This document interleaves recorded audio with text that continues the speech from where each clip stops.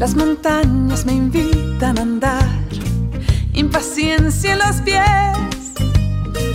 Hace un tiempo dejé de soñar, llevaba el mundo al revés. Caminaré hasta desgastar mis botas, dejando atrás mis ilusiones rotas. Mi triste horario, el mal salario, tráfico, pánico. Y estamos en Donostia Cultura Irratia, un programa interesante para gente interesada. No es para mí. En Desorden, rompiendo muros. Y aquí voy.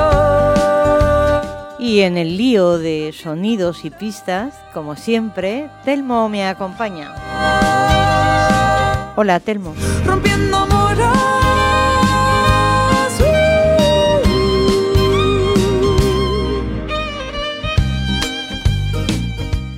Y como siempre, nuestra premisa en el programa son los sexos, las mujeres y los hombres que somos. Y así se atraen y se desean. Hablamos muchas veces que forman parejas y que estas parejas inician un proceso de relación que se complementan con la convivencia, donde surgen complicidades, con un camino de encuentros y desencuentros también. Tráfico, pánico, dudas, deudas, fechas, citas, calendario y no. Y hoy, un relato del escritor italiano Cesare Pavese. Nunca tuvo mujer, ni hijos ni casa. Su vida transcurría entre un cuarto en la casa de su hermana, casada, y en la oficina. Su literatura está plagada de referencias a la soledad, la familia, el sexo, la mala suerte, el amor, lo desconocido y sobre todo la muerte. Y así vivió, agobiado por la depresión y el desengaño.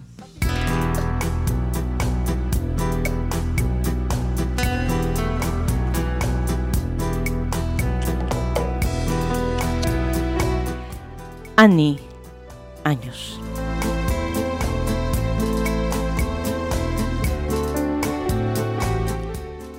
De lo que era yo entonces no queda nada, apenas hombre, era un crío.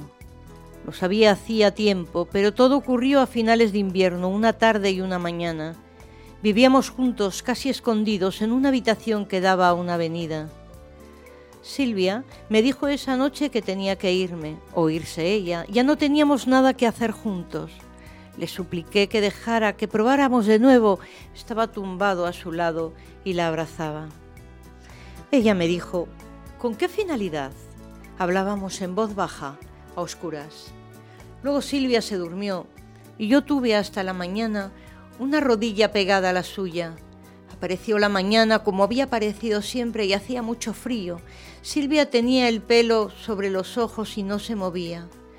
En la penumbra yo miraba pasar el tiempo, sabía que pasaba y corría y que afuera había niebla. Todo el tiempo que había vivido con Silvia en aquella habitación era como un solo día y una noche que ahora terminaba por la mañana. Entonces comprendí que nunca volvería a salir conmigo entre la niebla fresca. Era mejor que me vistiera y me marchase sin despertarla, pero ahora tenía en la cabeza una cosa que preguntarle. Esperé, intentando adormilarme.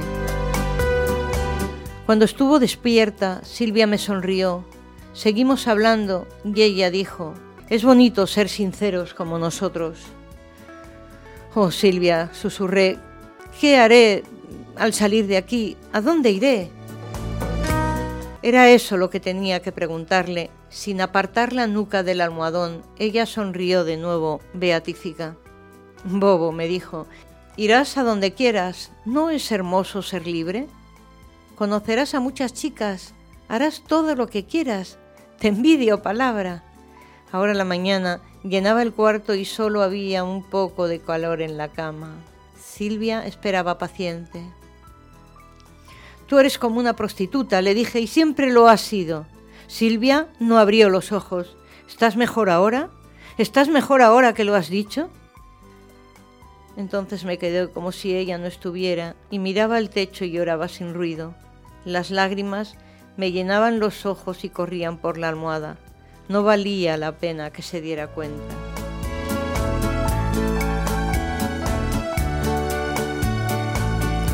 Mucho tiempo ha pasado y ahora sé que aquellas lágrimas mudas, fueron la única cosa de hombre que hice con Silvia. Sé que lloraba no por ella, sino porque había entrevisto mi destino, de lo que era yo. Mucho tiempo ha pasado y ahora sé que aquellas lágrimas mudas fueron la única cosa de hombre que hice con Silvia. Sé que lloraba no por ella, sino porque había entrevisto mi destino. De lo que era yo entonces no quedaba nada. Queda que había comprendido quién sería el futuro. Luego Silvia me dijo, ya basta, tengo que levantarme. Nos levantamos juntos los dos, no la vi vestirse. Estuve pronto en pie a la ventana y miraba vislumbrante las plantas. Detrás de la niebla estaba el sol que tantas veces había entibiado el cuarto. También Silvia se vistió pronto y me preguntó si no me llevaba mis cosas. Le dije que primero quería calentar el café y encendí el hornillo. Silvia, sentada en el borde de la cama, se puso a arreglarse las uñas. En el pasado se las habría arreglado siempre en la mesa, parecía abstraída y el pelo le caía continuamente sobre los ojos. Entonces daba sacudidas con la cabeza y se liberaba. Yo deambulé por el cuarto y recogí mis cosas. Hice un montón sobre una silla y de repente Silvia saltó en pie y corrió a apagar el café que se derramaba. Luego saqué la maleta y metí las cosas. Mientras tanto, por dentro me esforzaba en recoger todos los recuerdos desagradables que tenía de Silvia. Sus futilidades, sus malos humores, sus frases irritantes, sus arrugas. Eso me llevaba de su cuarto. Lo que dejaba era una niebla. Cuando hube acabado el café, estaba listo. Lo tomamos de pie junto al hornillo. Silvia dijo algo, que ese día iría a ver a un tipo a hablar del asunto. Poco después dejé la taza y me marché con la maleta. Cuando hube acabado el café, estaba listo. Lo tomamos de pie junto al hornillo. Silvia dijo algo, que ese día iría a ver a un tipo, a hablar de un asunto. Poco después dejé la taza y me marché con la maleta. Afuera, la niebla y el sol cegaban.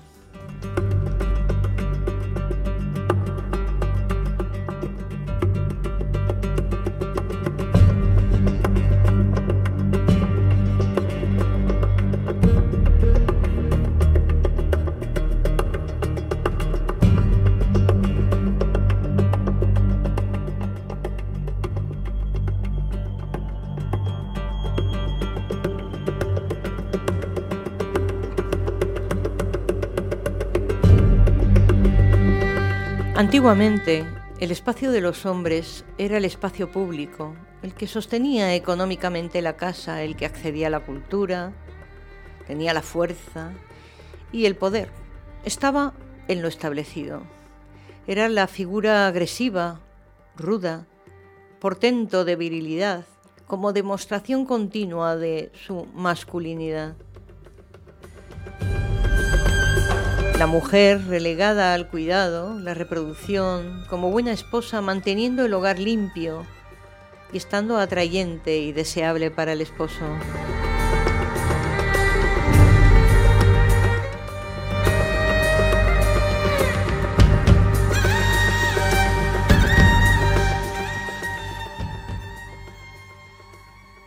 Todo eso quedó atrás. Los nuevos modelos de relación y convivencia están cambiando cada vez más. Después de la ruptura llega la libertad, sin tanto estigma social. Aceptar que dos que quisieron compartirse y ya no lo desean. Aprender a gestionar el desamor para que la ruptura convivencial no tenga tanto costo emocional.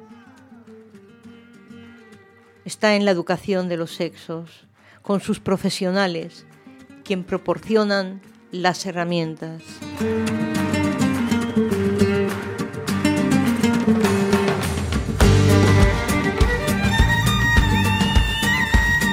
Disfrutar. Hasta el próximo programa. Os dejamos con la canción Tal vez, de Omar Portuondo y María Betania.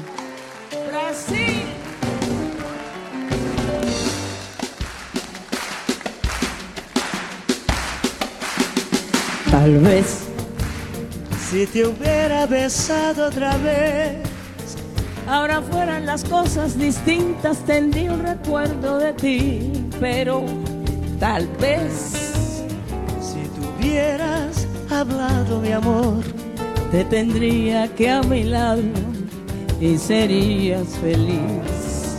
Tal vez, si al despedirte de mí, tus manos tibias hubieran tocado mis labios diciéndome adiós. Pero tal vez, si tú hubieras hablado, mi amor, te tendría que a mi lado y sería feliz. ¡Echa!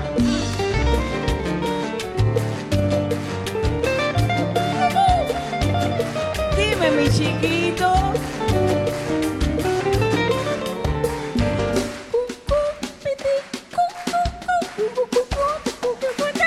Tal vez, si te hubiera besado otra vez, ahora fueran las cosas distintas, tendrías un recuerdo de ti. Pero tal vez, si tú hubieras hablado, mi amor, te tendría que a mi lado y sería feliz.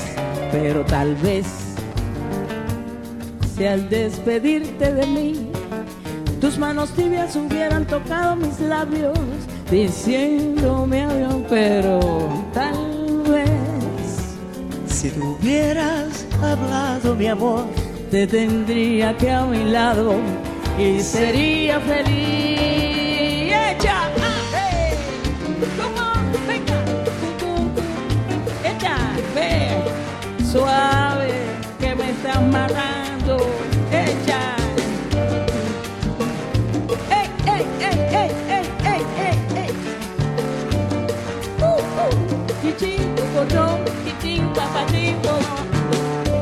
Tal vez, si tú me hubieras amado, si tú me hubieras amado, tal vez, si tú me hubieras besado, si tú me hubieras besado, tal vez, si tú me hubieras besado, si tú me hubieras besado, tal vez, si tú me hubieras amado, si tú me hubieras amado, tal vez, si tú me hubieras amado, si tú me hubieras amado, tal vez, si tú me hubieras besado, si tú me hubieras besado, tal vez, tal vez, tal vez, ¿cómo? Tal vez, tal vez, tal vez, tal vez.